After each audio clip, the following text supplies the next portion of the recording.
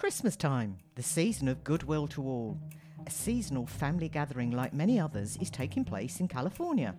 Presents piled high under the tree, large and small, thoughtfully purchased gifts or ones grabbed from the back of the cupboard and hastily rewrapped when you realised you forgot some random third cousin who would be attending the gathering. There is a knock at the door. Oh, it must be the neighbours as everyone else is here. A small child rushes to open the door and greet the visitor. It's Father Christmas! But this is not just a bad Santa. He is a murderous one. And by the end of the day, 9 people aged 17 to 80 at that family party were killed by one man consumed by hatred. This is the case of Bruce Pardo, also known as the Covina Massacre. And this is Murder Me on Monday.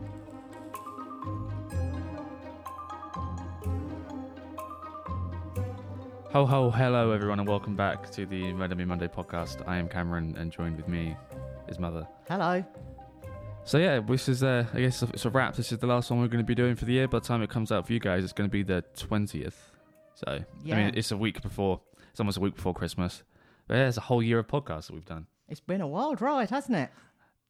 I'm going back and re-editing some of the old podcasts. We said some funny stuff. This isn't like a year's recap of the podcast. We definitely said some funny stuff. Often inadvertently. Yeah, by accident. It's me getting annoyed. Or you saying something funny, like realising what you're saying is funny. But, man, the editing at the beginning kind of sucked. The scripts were good, because I'm listening to it, and at the end I'm thinking, no, I'm the one that's done something bad. But it's also, as well, you've got updated software, we've got updated bits of kit. Oh yeah, we've got like a full mixer mic set up now, rather than just a random microphone I had. We've also gotten good at keeping the dog amused, he doesn't... And the cat distracted. Cameron called me to listen to the first episode again as he was trying to remaster it, and all you could hear was the bloody dog yodeling in the background. You can just hear the dog in the background whining to be let in. So we apologise for that. So we also want to say the world shutting down was the catalyst to starting the podcast. And as we head into year 3 of lockdown, we're going to be staying with you. A huge thanks to all our listeners. Old ones who have been with us since day one, and all you wonderful new ones. Thank you, UK, USA, Australia, Canada, France, Romania, Italy, India, and all the far-flung places that I'm 100% convinced are VPNs. I know you are, Cameron. Yeah, we've got some like out of Mongolia. Like, no one's listening to a podcast on true crime. No, it's definitely a VPN. Yeah. So back in January, as we started this, I had thoughts on grouping types of cases together, but we've decided to stick with my tried and tested method of finding a case that piques my what the hell meter and hoping you also enjoy going forward. So let's crack on with this week, yeah? Father Christmas is recognised the world over, and the origins of his current form, wearing a red coat, is generally accepted to come from a famous soft drinks manufacturer in 1931. You can say Coca-Cola, Mother. Oh, all right, fair enough. We don't need to say... it's not like, here's a car you can win, and not say it's a Mercedes. You can say it's a Coke. Coca-Cola made Santa red. Yeah. It was green before that. Yeah. But the earliest evidence of him as a person, actually as such, can be traced back to the 15th century song. The playwright Ben Jonson is behind the grandfatherly image we now see, and it was actually from a play performed for the royal family in 1616. So that's the end of the history lesson. That was stuff I didn't know. I knew about Coke, obviously. Everybody knows about that. So I'm not sure how important it is to differentiate between Father Christmas or Santa Claus. I'm sure for some there's very important distinctions, but we only have so long for the podcast, so for this episode I'll be using the terms interchangeably. This case is one that many people will know, but there are some aspects to it that tend to get lost as they're tacked on at the end or sometimes missed entirely. But to me, they actually explain who this guy was. I know whenever a podcast or someone has to create a story around Christmas time, they tend to do this case from what I've been told, because I've asked you, can we do some more high-profile cases? Yeah. Partly just for search engine optimization, and because if it's a bigger case, it's usually been covered quite heavily, and therefore I can ask the weird details and be like, yeah, but what did he have for breakfast on the day he did it? Because someone probably would have found out, and I don't know why I want to know that. Weird curiosities, right?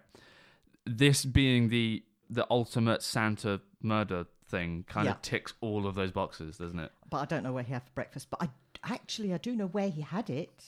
See, that's what I mean. Actually, I do know what he had for breakfast now you've said that. I didn't put it in the script, but I do actually know this. That's what I mean. I want to know these finer details, almost like a dramatization. Well, this is why we started the podcast, because I got sick of listening to podcasts and I'm going, but where was like where are the nipples? Why did he cut his knob off? As I said, this guy, hint, he's a nasty, nasty piece of work. And it goes somewhat to explaining his drivers. This is the biggest Christmas theme. Yeah, it is. The biggest the one that Christmas most people do know. People There are others. I've seen others, but this was the one I'd picked on. And because it's so big, there is so much research out there. So it's fairly useful. Do you think in movies they'll caricature what's happened in this? If they have a bad sense around Christmas, almost like a horror movie, do you think they caricature this guy? I think from what I've been what's been described or what's been said, I'm getting a vision of there's a guy dressed up as Santa in American Horror Story. Yes, you're correct. I'm basically getting those vibes from this. You are correct. You are absolutely correct. Is that in the script? No, but that is this case has been the inspiration for a number of bad Santa caricatures in various media. Yeah, definitely. I'm going to say early on, all I see is a man who's driven by money, not necessarily greed, but money. Everything I own is mine, and I will not share with anyone. That's what I believe this guy's drivers are. I know I say don't touch my shit. That's because you moved my stuff without me knowing, and then I gaslight myself into thinking I've lost it, and it's not. It's just because you air quote moved it. Tidied up usually, but yeah. Parents, children living at home, you know where I'm coming from. There's possibly going to be some contentious views on the motives for the final act. And fair warning, folks, it could get heated. You all by now know that Cameron does enjoy a rant, and I could see this one going off slightly sideways, but I don't know. No, you've said that before, but I think I've agreed with you, or I've agreed with your sentiments before, so I might not. You might start off one way and end up the other. We'll see, because you've only got an outline of this. You don't know the minor details that I've obviously drilled down into, so... We've got a family annihilator and a spree killing all wrapped up in this case. It's termed a massacre because that's exactly what it was. And as by now, if you've stayed with us throughout our journey, you will all know I like to tell a story in the order that things happen if possible. So, off we go. Is that for you, or do you find it makes it more of a cohesive listening experience? I find if you start off with the major event, people are so drawn in by that, they then sort of zone out and they miss the finer details. So if you're told what happened immediately, or the Big Bang, the explosions, the cinematic stuff, if you like, and then you got into the finer details. I think as well, in the way that you do it, if you were to do it the other way, I'd kind of get lost because it's not fun following it chronologically. You'd be questioning. I question it now when it's chronological, is ordered at least. So I think it's better that way. Well, it's probably our brains probably work the same sort of way. So Bruce Jeffrey Pardo was born on the 23rd of March 1963 in the San Fernando Valley in Los Angeles County, California.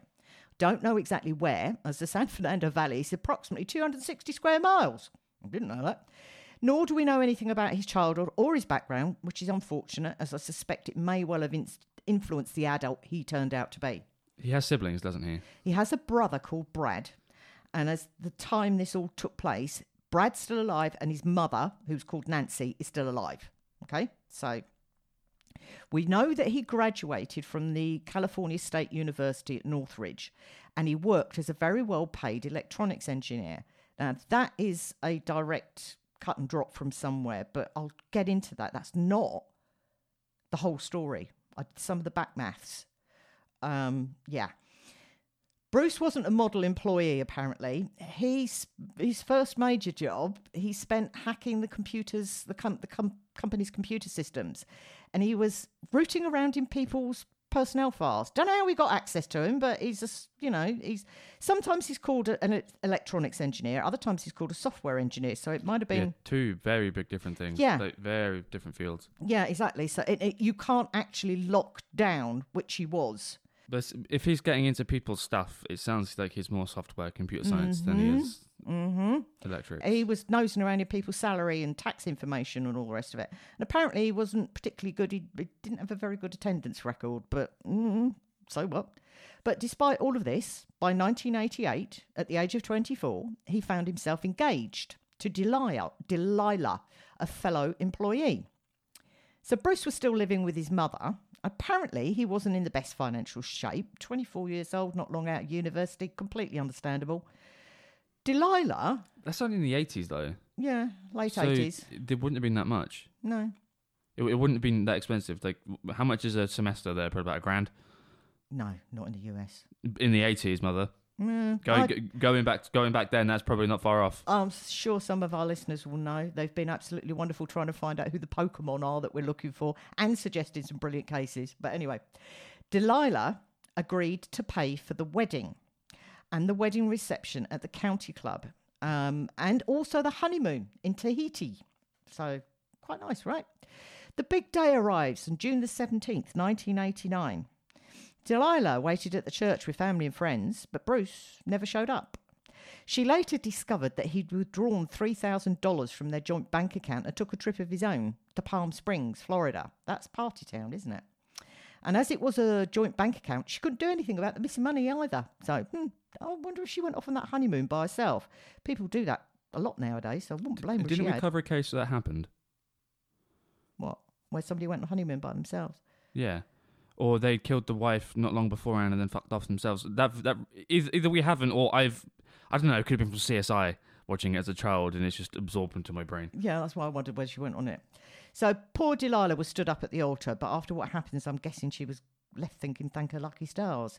Standing her up was shitty behaviour for sure, but it happens, we know that. So up until this point, he's not a bad lad. In 1999, he was in a relationship with, it's spelt two different ways, but I think it's Eleanor Lucano, which is described as on again, off again. And they had a child called Matthew. Bruce would have been in his mid-30s by this point. 2001, Matthew is 13 months old and being looked after by his father when Eleanor went food shopping. They lived together, apparently. What's the report of their relationship like up until this point? There is no report. It's just a normal... Not from anyone's side, from his... No. From his partner's family? No. Neighbours, friends? Again, it's one of these things where they don't want to talk about it, which... Yeah, I can understand. Given the context of us having a true crime podcast, it's not going to end well, is it? No, yeah. Anyone mentioned is probably dead or in prison. So Eleanor goes off food shopping, perfectly normal. I mean, God's sakes, it's nothing more annoying than going to a supermarket and you've got the two parents and 15 kids running around. They've only got one. Yeah, I know, but you know what I mean. So I understand why she just probably wanted to get out of the house. She wasn't gone long. Doesn't say how long, but I was guessing about an hour max. But when she got home, Bruce is stood there holding the unconscious body of Matthew and apparently having a complete and utter meltdown, as you would. You've got your unconscious child and you panic. Matthew was rushed to the local hospital and he was resuscitated because he was completely out of it. And then he was airlifted to the world-renowned paediatric trauma centre in LA. So how did Matthew end up needing to be resuscitated? According to what Bruce told everyone, he'd been watching TV, got distracted, Matthew had slipped away and fallen in the pool. Any parent will tell you... 14 months old. 13 months old, yeah. 13 months old. Yeah. Any parent will tell you that children are like moths to a flame with trouble. Blink and they're gone. We had a discussion the other day about children that just run away. Yeah. You're walking somewhere and they go and they just run off. Yeah. You take off like Usain Bolt to get out to grab them. But you're aware that this happens, so you especially around swimming pools, man. That's the first thing. Well, that's the first thing they teach. If you have a kid and you have a swimming pool, they basically live in inflatables, don't they? Yeah. Or a lot of people now have these railings. Yeah, you have a guard around it. Yeah. Children like this are also why we have covers on electrical sockets. They're like kittens up Christmas trees. You literally, anything that they could possibly get into, they will, and then stuff you didn't even think of, they will. We used to have a saying in my household, so-and-so's coming around bringing the children, and the word was everything up a height, and you literally grabbed anything. Anything a child can grab. Yeah, under 3 foot, and it was put up on a high shelf. So doctors eventually tell Matthew's parents that he'd suffered extensive brain damage. So assume that's lack of oxygen. Yeah. If they had to resuscitate him. Yep. So hypoxia, would that be? Where the brain damage is caused by? I know you can intentionally enter hypoxic states because there are some weird health benefits. I know it's weird. You get health benefits from like high oxygen content and low oxygen content. So I imagine if it's in the brain, would be hypoxic because you're not getting oxygen to the tissue. Yeah, but it's being monitored, and this was catastrophic. And like literally starvation of the brain for oxygen. We don't know how long he was under that water for. And you don't know how long from the time of when he gets taken out to when he gets sent to the hospital. Yeah, exactly. Then he's being resuscitated and then sent across again.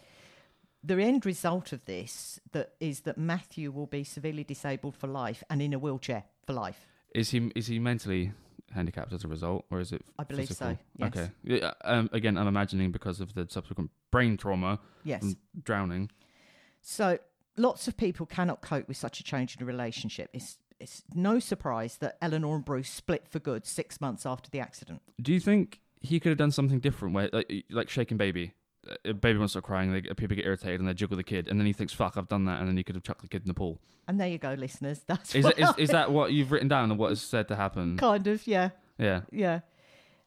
Eleanor is a good person, but Matthew will need care for life, and we all know how expensive medical bills are in the USA. And Bruce... Right, there's something I read about that. People already know this, I don't need to say it. You go to hospital, always ask for an itemised bill, because then they can reduce the cost by a shitload. And if you earn under something like $60,000, you can basically get the whole thing written off. It's a long process, but you can get the whole thing written off. Yeah, well, a lot of people don't know that. I didn't know that until recently. Bruce wasn't earning that kind of money, but he was earning a lot more than that. But as we said, he's supposedly earning a stonking load of money, but it's not actually as big as you think it is. But Bruce apparently was consumed with guilt over the accident. So Eleanor, as I said, she was a good person. She only went after his homeowner's insurance to help pay the medical costs and not after him personally, which is what her lawyer actually wanted her to do. Have they separated at this point? Yeah, they split 6 months after this accident. A lot of people can't cope when there's disabled child. When there's just trauma in the family. If a child gets lost, it puts a strain on the relationship for obvious reasons. I wasn't sure if he would then use his homeowner's insurance to recoup some of the money for them, or she went after him specifically, because I thought if they're together, how can you do that? I'm not sure. Do you know what I mean? You can still do that. Because I'm not sure if she'd have to claim on it, or he'd claim on it on... They weren't married, so she would claim on behalf of Matthew as Matthew's locus and parentis and would go after the homeowner's insurance that way, but they were split, yeah. Because I'm thinking, for example, if you reverse out of the drive and you hit my car, mm-hmm. whose insurance would then go through to get it fixed for it to make the least amount of issue. You know what I mean? And a similar thing with this. Whose thing would you go through those two to get it fixed? But like you say, because he'd already fucked off, it doesn't matter. She's going after him. Yeah. Well, she goes after his homeowner. She doesn't go after him. Her lawyer wanted her to go after him, but she didn't want to do that because he was so consumed with guilt. Hold on, you're pulling faces at me. Matthew's medical bills were $340,000 in the first year alone. Eleanor got $100,000 from the insurance and $240 a month for life care. That's nothing. Okay, so I just did the basic maths. That would take 118 years of that monthly pay to cover 1 year of his actual medical costs. Yeah. Eleanor was on the hook for everything else. That's a functioning system, isn't it? Mm. So Bruce was so filled with remorse that he never paid a penny from his own money. And after August 2002, he stopped communicating with Eleanor and his son and never saw either of them again. Funnily enough, we also discover later that he's claiming for Matthew as a dependent on his taxes, although he's not paying a penny towards him. It's not quite the same as this, but if you lend your friend £20 and they keep dodging you and I don't want to give it back to you, or the communication drops, it's only cost you $20 to get rid of someone. I had somebody do that to me. But it's cost you $20 to remove someone toxic from your life. At least this guy is away from those two at this point. If he's bad enough to drown his kid essentially and then disappear, poof, like good. That's a good thing he's gone. Sure, you're not getting the financial input, but imagine how much worse your life would be with him there. It's only cost you that much monetarily to get rid of him. Yeah, my so-called friend, I realised there was a problem when I'd gone round there to see them. They knew I was coming, but they'd gone out. They saw me coming back, and they dived into a hedge. That's definitely a skit from somewhere, isn't it? That's a Ricky Gervais skit. It was £15, £15. That was all it was, but yeah. So again, you're right. What came out after this final event, there were a lot of suspicions around the accident.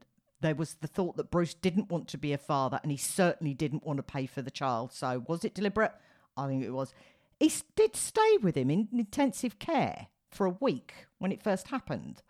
So was he looking for another chance to bump him off? You don't know if he is feeling some weird conflict of guilt when this has happened at the time, or if that's what you have to do because that's what is expected of you. Yeah, is to stay there. Or I'm sat there being me suspicious, thinking he was looking whether he could switch something off. Yeah. But in intensive care, you're being monitored constantly. There's nurses on the go constantly. You're never left alone. I think it's more the social contract of he's expected to stay. I'm not sure that he's actually capable of that. No, if people are manipulative. They are aware of it. They just don't agree with it or don't want to conform to it. So that's how they manipulate people, by making people think they do when they've got ulterior motives. Yeah. So that is his first serious big relationship. Well, he gets engaged, stands her up. Then we have a partner, has a child, and it's all gone quiet until he meets a lady called Sylvia Orza in 2004 through a co-worker. He, at the time, was working for as an electronic engineer, it said, for a defence contractor in Van Nuys, and it said he was earning six figures. He had a nice life. He liked his toys. He had a Cadillac Escalade, a Hummer. I also read about a Miata and a boat that he had moored out on a local lake. Oh, fuck boats. Yeah, but boys and their toys. So the saying is the two best days of when you get a boat is the day you buy it and the day you sell it. Yeah. So he and Sylvia decide to get married in 2006. She had 3 children from a previous relationships. The last one was a 5-year-old, and that was the one that lived with her. How long had they been? About 2 years. Dating? They met in 2004. 2004, and now it's 06. Yeah. They all seem to get along fine. So why not get married? Bruce would have been 43 and going into his first ever marriage. The couple even buy a nice, new, very large and expensive home in a place called Montrose. Sylvia brings all her furniture to the home to furnish it. They got a dog, and they'd actually built up savings of $85,000. All good, yes? The way that this whole thing, you've been sounding, at least for me, because I can see your face. You seem skeptical every time you mention like how much money he earns. Mm-hmm. But if he's saved up 85k, that means there is something going good. Yeah, but we're talking in the late 80s here, so early 90s. No, it's 2006. Sorry, 2006. Fucking, that's the first time I knew a date. Got my dates wrong. Yeah, it's only taken a year. I don't know how they managed to do it, but I have my suspicions. But so it's not all good, obviously not, because we wouldn't be here otherwise. It said we're right. His salary everywhere is touted at 6 figures, but there's a huge difference between $100,000 and $900,000, isn't there? And he wasn't on high 6 figures. I actually found out he was on $122,000, which would be about $157,000 at today's money. Convert directly, but buying power was definitely much higher then. Well, that's pre-recession. That the buying power is much higher. Hold on. It's not for the area. Where they lived, it's an expensive area. Yeah, especially in the States. If you say, I'm earning 60k, people go, that's like McDonald's wages in LA. And they're like, yeah, but I live in bumfuck nowhere. In the middle of buttfuck nowhere, yeah. So 2008 is also as well just before the last crash, isn't it? So it probably did give a nice life, especially that they managed to save all of that money. But Sylvia was only earning $31,000, which is about $40,000 now.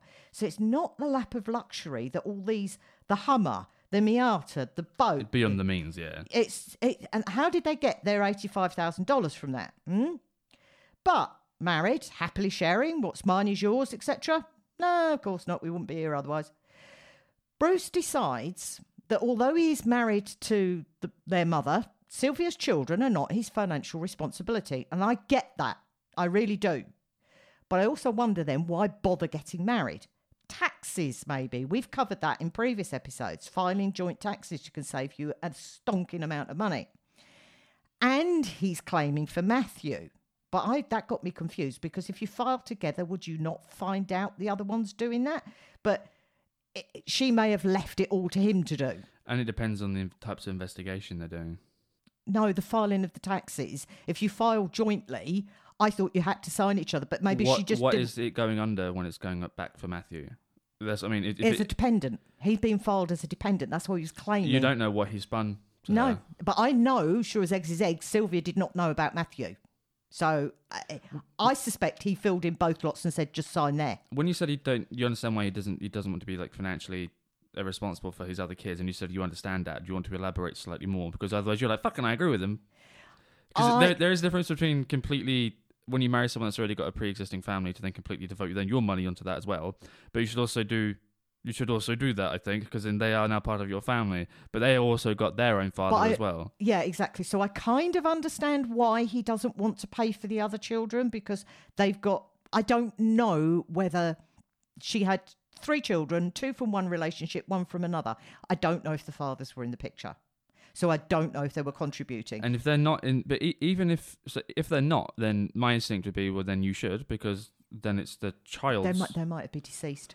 No, I'm saying no. That's what I'm talking about. Like with the kids, if the kids aren't having their like financial needs met for stuff, then you should do that, because then it's the kids that are suffering as a result. And if they are, but then they're still not getting the needs for it, then you should then do it as well. I don't see it's the kids. I'm looking at it from the kids' perspective that you should do that. I totally and utterly agree, but I also understand why some people may not want to. Yeah, so what you mean is you understand why he's done it, but you don't agree with him doing it. Absolutely. Okay, I was just elaborating there, because I'm like, you sound like a baddie when you say that. So just double checking. No, I absolutely do agree with that. I think we are at the position with Bruce that we have already displayed that he has no compassion for anybody else. He's got no parental drivers that would make him want to bring these children up. 2007, Bruce's mum, Nancy, put that little state of affairs where Sylvia did not know about Matthew right when she found out what Bruce was up to. She felt sorry for Sylvia, the fact that he wasn't contributing anything to really helping her bring the children up, and how she was being treated. And she was also, his mother, Nancy, was still in contact with Eleanor and Matthew. And she was trying to help where she could. So she was a good woman. She was an even better woman, we'll find out at the end. What went wrong with her flipping son, though, I don't know. And I suspect this is why she was doing it. She was probably, what the hell happened? What did I do wrong? Did I drop him on his head and didn't remember? I've been dropped, haven't I, when I was a kid? I don't remember that one. My sister definitely dropped me once. I remember your sister diving headfirst out of a high chair onto a hard floor, and that was fun down at the hospital. She dropped me when I was a kid. So, when Sylvia was told by Bruce's mother about Matthew, she could not forgive the wiping out of this child from his past. Regardless of the circumstances, she just couldn't deal with it. I think you can rationalise leaving, but you're still there. You still need to be supportive to an extent, even just financially. She knew nothing. It wasn't even a case of I had a child, a relationship went wrong, I have no contact with them. It wasn't a case of there was a horrific accident and they are disabled for life. And she didn't know that. She knew nothing, and it was Bruce's mother that told her. She also didn't want to be held liable for the tax fraud he was committing, as we've said, by claiming for Matthew as a dependent. And as of March 2008, they legally separated. Bruce was livid. He fought Sylvia over everything, no matter what it was. Sylvia had actually asked Bruce if she could continue to live in their home until the end of the school year so her daughter could actually finish kindergarten. But whilst her and her daughter were away at a relative's birthday party or something, Bruce, tossed his toys out of his pram and tossed all their belongings out onto the front lawn. So Sylvia files for divorce. They'd legally separated. She says, sod you, divorce. Wouldn't there be some sort of protection because she has kids? No, because he didn't adopt them. They were not his children. It was literally just their divorce. He had no legal obligation to those kids. Okay, because I know that when, parents split up from a very young age and then the mother remarries very early on and then the dad later adopts them. It's the trend on YouTube and TikTok, isn't it, where kids ask to be adopted by their step-parent. And the step parent usually cries, "Oh my god, the kids accepted me." It's like a very heartfelt, loving moment. I wasn't sure if when they get married and they have kids, that then there's like a certain level of legal obligation or care required. No, there are rules and regulations in the UK specifically around state benefits around those kinds of things. The step parent assumes responsibility for them, even if they're not legally adopted. But if you want to adopt your stepchild in the UK, you have to have the birth parents' legal consent. Don't know how it applies in the US, and I'm guessing states would be different, And state by state, yeah. Yeah. So Sylvia files court papers asking for attorney fees and $3,166 in monthly spousal support. You throw figures out there. We all know that. Why is it so much? You just throw figures out there. It's what the attorney thinks will stick. She also wanted the dog. And it was an Akita, so I'm with her on that one. And she wanted to keep her engagement ring. There's very different laws in the US to in the UK. You can't get the engagement ring back in the UK. It's considered a gift. End of. But yeah. Sylvia claimed that Bruce had reduced it was up to $88,500 savings to $17,000 in 2 months and was transferring funds to a private account. So he'd squirreled away $71,500, already spent it. No idea what happened to that. I know you can't pull out large sums of money during a divorce proceedings. No, but he'd done it before she filed for the divorce. But yeah. I know that even that doesn't matter. If you win the lottery and then you don't tell the spouse and you file for divorce, yeah, you get screwed. The other one wins it. It doesn't matter if you've done it prior to that. You've done it in the expectation that this is happening. You're aware of it. Yeah. So in June 2008, Bruce was ordered to pay her. Now, we're in California, so it's usually a 50-50 state in this one. I think it's minimum 50-50. Yeah. But Bruce is ordered to pay her $1,700 a month in alimony. His first alimony check bounced, and he stopped payment on the second one. Now, he's got $71,500 somewhere, hasn't he? But, yeah. So it was also in June that Bruce bought a 9mm 6-hour semi-automatic handgun. August the 8th, he buys another identical gun. Is he fucking dual wielding this? What's he doing? Oh, wait, you're going to love this. The same day, August the 8th, he requested a custom-sized Santa suit is made by a local costume maker with a little extra room for comfort, as he was 6'4" and 270 pounds. This is a thick boy. Yeah. Oh, he's a bit chunky when you look at the pictures. Hey, we stand the thick boys. Yeah. The standard suit was too small. And the costumer actually thought, he wants to hide big presents in it. They thought it was actually rather cute. He told it was for a children's party, and he paid $200 deposit with a promise to pick it up and pay the rest in November. So this is August, so he's given him till November. That same summer, Bruce is fired from his job. Apparently, he'd been fraudulently billing clients for hours he didn't work. Now, how it works in the USA, when you try and claim unemployment benefit, if you've been fired from your last job for just cause, you can't claim unemployment benefits. You've got nothing coming in. Flawed system. Carry on. Yeah. So now he's got no income. The judge waived his alimony obligation, so you didn't have to pay her. I'm surprised they did that. We don't have to talk about other podcasts. Joe Rogan briefly mentioned it, where he had a friend on the set of News Radio. It was a sitcom that he was involved with in the late 90s, early 90s.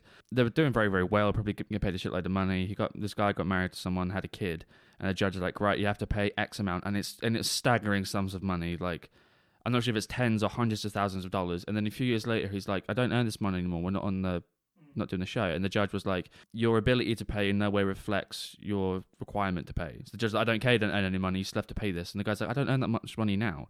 So and that is bollocks. Cause you don't get that in the UK. I know you get that in the US, but you don't get that in the UK. So what I'm saying is, I'm surprised the judge said, okay, you got fired. I'm surprised they're still like, well, I don't care. You've got no income. You can't afford to pay it. But this 71.5. I know I'm hung up on it, but where did that $71,500 go? We know where some of it goes to at the end, but where all of it went, I don't know.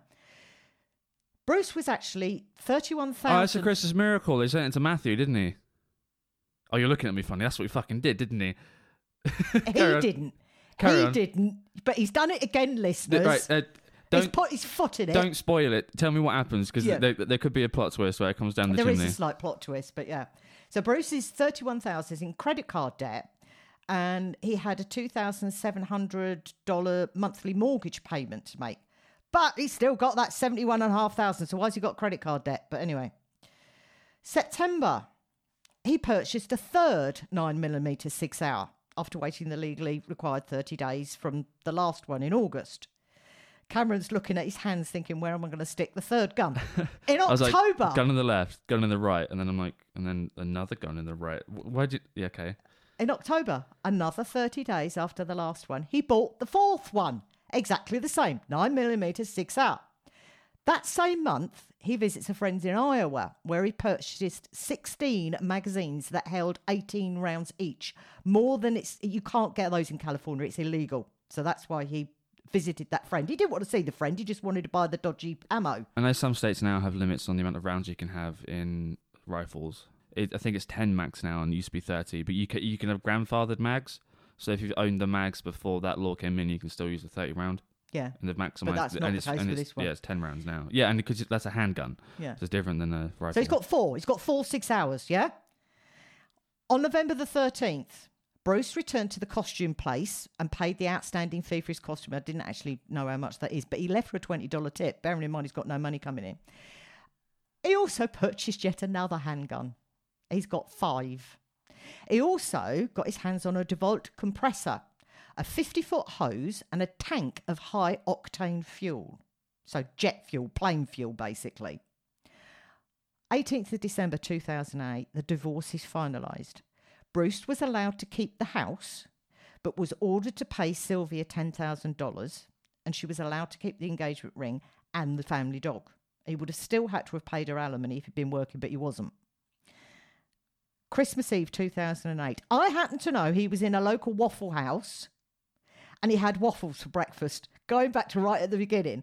And when I'm not sure if it was the owner or a waitress asked how he was doing, he was moaning that he was, he was potless and it was a miserable time and all the rest of it. And they said he seemed perfectly and utterly normal, absolutely normal.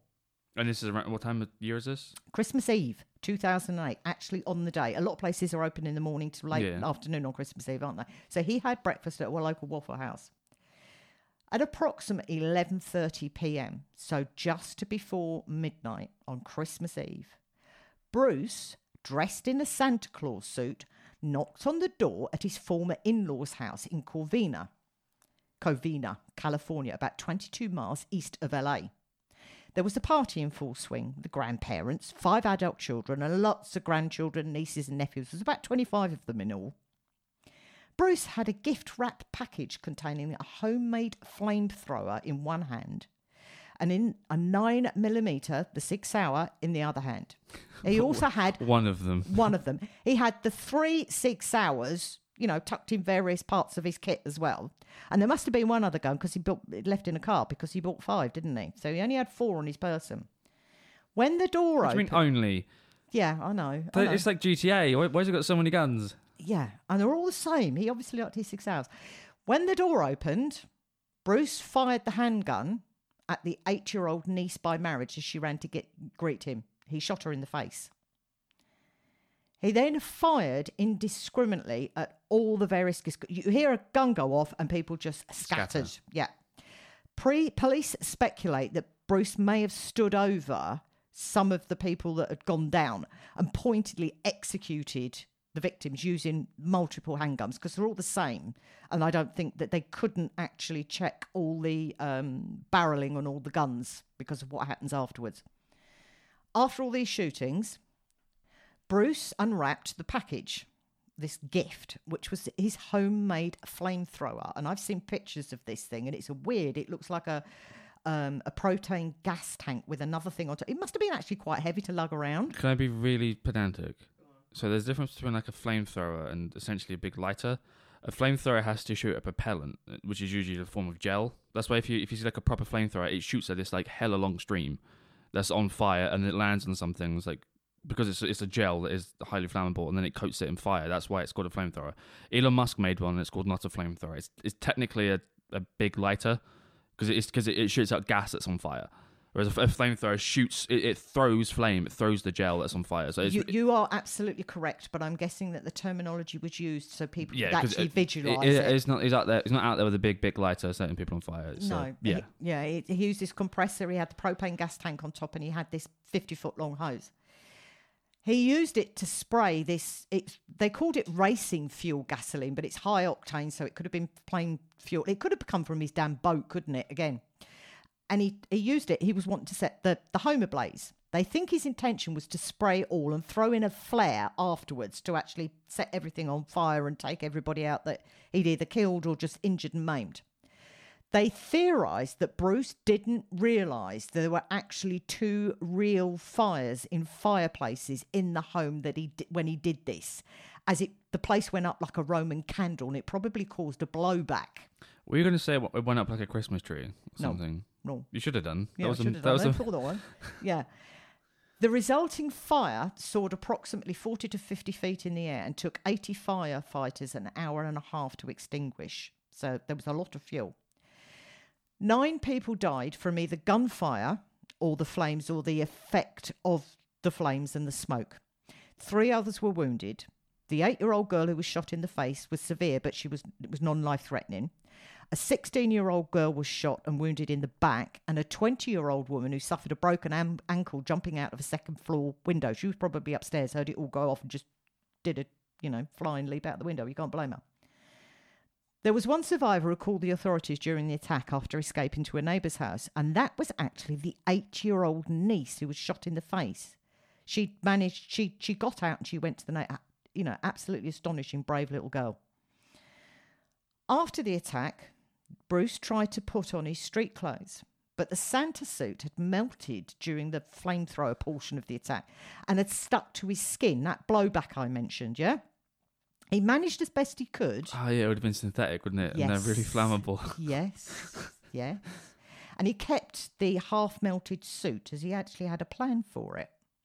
He'd actually hired 2 vehicles, and he'd arrived at his former in-laws in this hired vehicle, which was apparently a Dodge Caliber, and he drove that to his brother's house in a place called Selma, which is about 30 miles away from the crime scene. His brother wasn't home at the time, and it was probably lucky for him he wasn't. It comes out afterwards that Bruce had fully intended to kill his mother for telling Sylvia, his wife, about his son Matthew, and according to him, Bruce, causing the divorce. He was also very pissed that she sided with Sylvia during the divorce and even sat in the courtroom with her family whilst the divorce was actually being heard. I don't know if he was going to his brother's for help or to kill him. No one knows, to be honest, because there was actually no notes discovered. And we'll get into why, because he didn't intend for the final resolution, as we shall say. Bruce gets into his brother's house, and when Brad gets back from the party he'd been attending around 3 a.m, he finds Bruce dead on his living room floor with a self-inflicted gunshot to the head. He'd actually put one of his multiple 6 hours in his mouth and blown his brains out. If he's gone in there with the guns, I imagine it was to kill his brother. I suspect so, but no other speculation about that. Yeah, I just think he hated everybody. Brad had no idea that Bruce was there. There was no car belonging to Bruce outside, and there was no strange car in the driveway, because Bruce had actually parked that rental, that Dodge, about a block away from his brother's house for a very specific reason, which again is why I think he fully intended to kill his brother. Police arrive, obviously, because Brad's like, my brother's dead on my living room floor. What's going on? There's a half-singed Santa on my floor. Yeah, and he's got no idea. There's one of the 6 hours is in Bruce's lap, and there was a second one on the floor, and the police found a bullet hole in the ceiling. And at the time, they seemed to think there'd been some sort of a shootout. There'd been another person actually there. But I'm guessing the pain and the shock and buyer's remorse, he fluffed his first couple of shots about trying to kill himself. You said buyer's remorse? Yeah. What have I done? Yeah. What am I going to do? I don't think it's buyer's remorse. Well, but you know yeah, what I mean. It's the You know emotion. what I mean. But yeah, I mean, you set your balls on fire and you've melted your trousers to your legs. So police have what they think are 2 unconnected cases miles apart until they talk to one of the survivors from Covina, one of Bruce's ex-sister-in-laws, who recognised Bruce under his costume. She was one of the survivors in hospital. So the police go back to Brad's house and realise the car that was there was the car that a neighbour had reported seeing driving away after the original massacre. So they put 2 and 2 together. This dead guy, crispy guy, is who we're looking for. Around the same time, a man reported a mysterious car parked in front of his Pasadena home. Police ran the plates and found the car had been rented by Bruce Pardo. So that's the second car that he'd rented, yeah? Although the car wasn't rigged, it was packed with supplies, including a computer, clothes, water, food, and maps of the US and Mexico. Police believed that Bruce had been planning on escaping to Mexico after his killing spree. The car was actually parked about 500 feet away from that house of Scott Nord, who was Sylvia's divorce attorney. Police believed that Bruce might have been planning, or I'm pretty much with him on this, of murdering Scott. The lawyer was absolutely astonished when he found it out. He said the divorce was completely non-contentious and very, very, very ordinary, but Bruce was obviously seriously, seriously pissed at this attorney. It was initially believed that Bruce had intended to flee to Canada by plane since he bought an airline ticket on a flight on Air Canada. However, it was subsequently discovered that the flight itinerary on Northwest Airlines was from LA to Illinois with a layover in Minnesota. Bruce had called days before to tell that original high school friend that he'd gone to see back before that he was going to visit again. But the police didn't think that this was really true. They thought it was a diversion tactic and he was actually going to jump in a car and just go off to Mexico.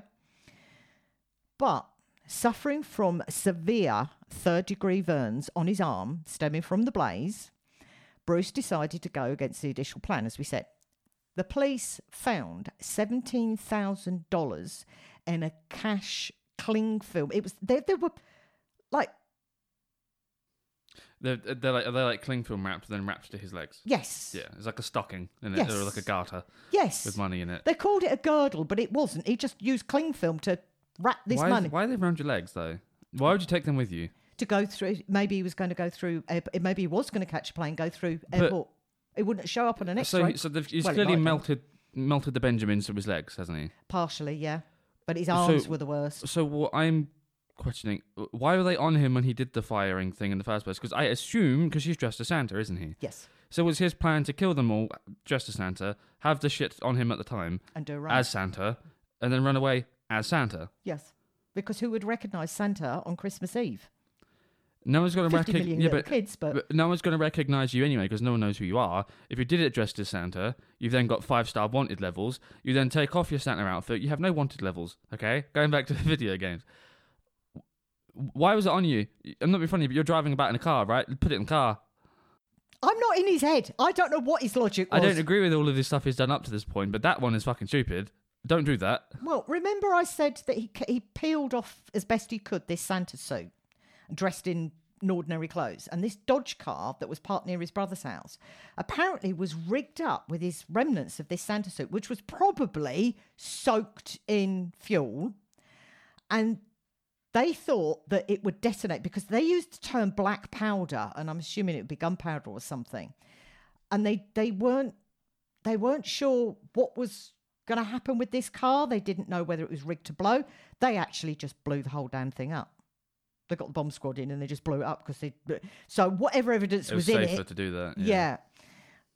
They found 4 13-round capacity handguns that were empty and at least 200 rounds of ammunition. And they say they blow the whole thing up. Now, at Bruce's house in Montrose, the one that he'd originally shared with Sylvia, they recovered 5 empty boxes for semi-automatic handguns, the 5 that we talked about, 2 shotguns, and a container for high-octane fuel tank stuff. And they also found what was described as a virtual bomb factory in his house. So, researching this one, I don't know, I don't know what was in his head. Former roommates or college mates are not really in a position to say who he was when this went down, are they? He's in his late 40s or mid 40s at this point. They described him as a lovable goofball who loved his toys.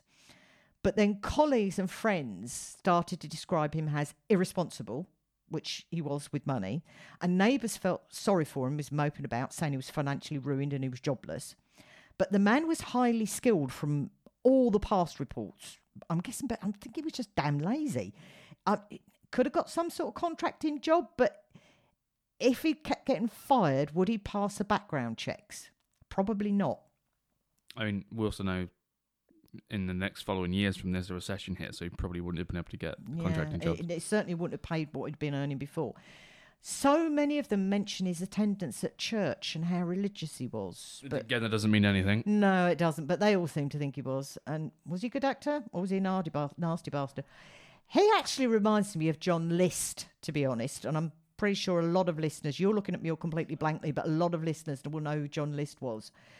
I actually think he was absolutely the architect of his own demise. One good thing to come out of all of this, we go back to that money, yeah? His mother was probably his legal next of kin because the divorce had been granted. And she stated that when they disposed of all his assets and recovered what they could, the remainder of the money would go towards helping Matthew have a life as best he possibly could. So, as I said, she was a good woman, his mother. Due to the intensity of the fire, the original fire, identification of the victims was done with dental and medical records. At least 3 victims' deaths were caused by gunshot wounds alone, whilst 4 others died from a combination of both gunshot wounds and fire, or the fire effects. 2 other deaths stemmed from the fire alone. A total of 14 children lost at least one parent in that massacre that night. It's kind of hard for me to say anything funny about that, for the most part. I usually chuck in a little punchline or an inappropriate comment, but you can't when there's been 14 kids that have lost a parent. Yeah, exactly. On Christmas. That'll ruin it. I'm not really sure how to take this onto a slightly lighter note, because a lot of podcasts around Christmas, I'll do like a Christmas quiz. So I had one where I did very, very little research on this. So I just googled true crime quiz, and I'm going to ask you the questions on the true crime. It's not Christmas themed at all, but this is as best as I could get it. Okay, so I've got some questions for you.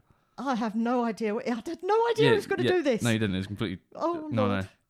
So the first question is: which serial killer enjoyed dressing up as a clown and working charity events? Is it Ian Brady, Dennis Rader, or John Wayne Gacy? John Wayne Gacy, clown killer. He went by the name Pogo the Clown. Yeah, told you. Which St. Valentine's Day massacre is associated with which famous criminal? I'm never going to give you. If you don't know the names, I'll give you the suggestion names. Oh, it was one of the mafia ones. You're right. Yeah, flip! I can picture it. Right, I'm gonna give you the suggestions of the names. Okay, it's Al Capone, John Dillinger Jr. It's Al Capone. Yeah. Capone's men killed 8 people that day. Yeah. Right. Which man was the most prolific known serial killer in the United States history? Gary Ridgway, Jeffrey Dahmer, or Paul Knowles? Ridgway. Yes, he's known as the Green River Killer and has netted at least 49 victims.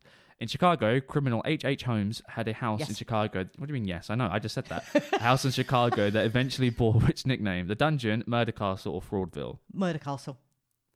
Yes, he may have been responsible for hundreds of murders. What the fuck? I thought... Yeah, because they're not confirmed. Oh, okay. Yeah, everybody knows H.H. Holmes. Was it the one before that just said someone in its 40s? Yeah. Which serial killer claimed that a demonic dog commanded him to commit murder? Oh, that was flipping heck. It's another one. I can picture his face. Wasn't this Black? on... It was the neighbour's dog. It was the Black Dahlia, wasn't it? Something? No, that's not Black Dahlia. It's completely different. She was completely dismembered, bless her. I can picture the guy's face. I can actually see him, and I can't remember his name. I've known a few of these. Okay, so it's Dennis Rader, David Berkowitz, or Bobby Joe Long. But no Bobby Joe Long and all. Correct. He was known as the Son of Sam, and he killed 6 people. Son of Sam. Sam was the next door neighbour's dog. Yeah. What was that series that you'd watch on Netflix? Is it Mindhunter? Yeah, Mindhunter. He was in that, wasn't he? Yeah. How did the Angel of Death kill most of his elderly patients? He drugged them, he smelted them, he drained them of blood. Well, there's multiple angels of death. That's unfortunate. I know, he would have drugged them. I know this one. He would have drugged them. Yeah, he drugged them. He was a nurse, and he claimed that he... Would that be... It doesn't actually give a name to this. It just says correct answer. He was a nurse, and he claimed that I want to say Cullinane, but I think it's Cunanan. No, it's not. Andrew Cunanan was the one who killed Gucci. Yeah, carry on. I'm going to ask you like 2 more questions. Because you said... Because I paused this for a second. And you're like, only asked me like 5. I've done more than 5. And you're like, I like this. How long did it take to exonerate the Central Park 5 of sexual assault? 13 years, horrific. 7 years, or 5? It was the longest one. So 13. Yeah, at least. Yep. Yeah. They were finally freed after being accused of attacking the famous Central Park jogger. Yeah. So the last one is, what was the IQ of the trash bag killer who confessed to 32 murders? We covered that in an episode. Yeah, but come on, I do not remember that. There's no chance. He considered himself genius level, didn't he? But he wasn't. So IQ is just your ability to pass tests, isn't it? It's difference between that and intelligence. Was it 70, 100, or 180? He thought he was 180, I think. Yeah. Yeah. His high intelligence helped him elude capture for years. Did it help? That was it. I think I actually remember that now. Wasn't he? Didn't he? Was he gay? Yes. And didn't he like kill his? Yes.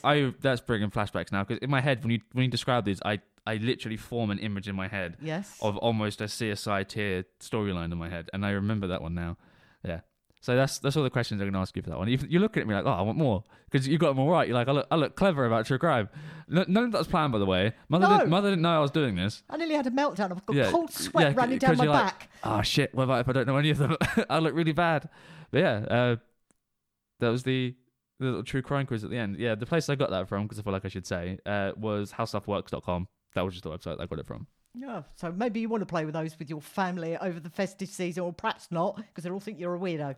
That would be a good, not much, I guess, as a product to bring out, wouldn't it? There are quite a few of them that do these things. I know they do puzzles and stuff, where famous murders have happened, but you could do like a Trivial Pursuit type thing for true crime. Yeah, there are games out there. I might have to buy one, actually.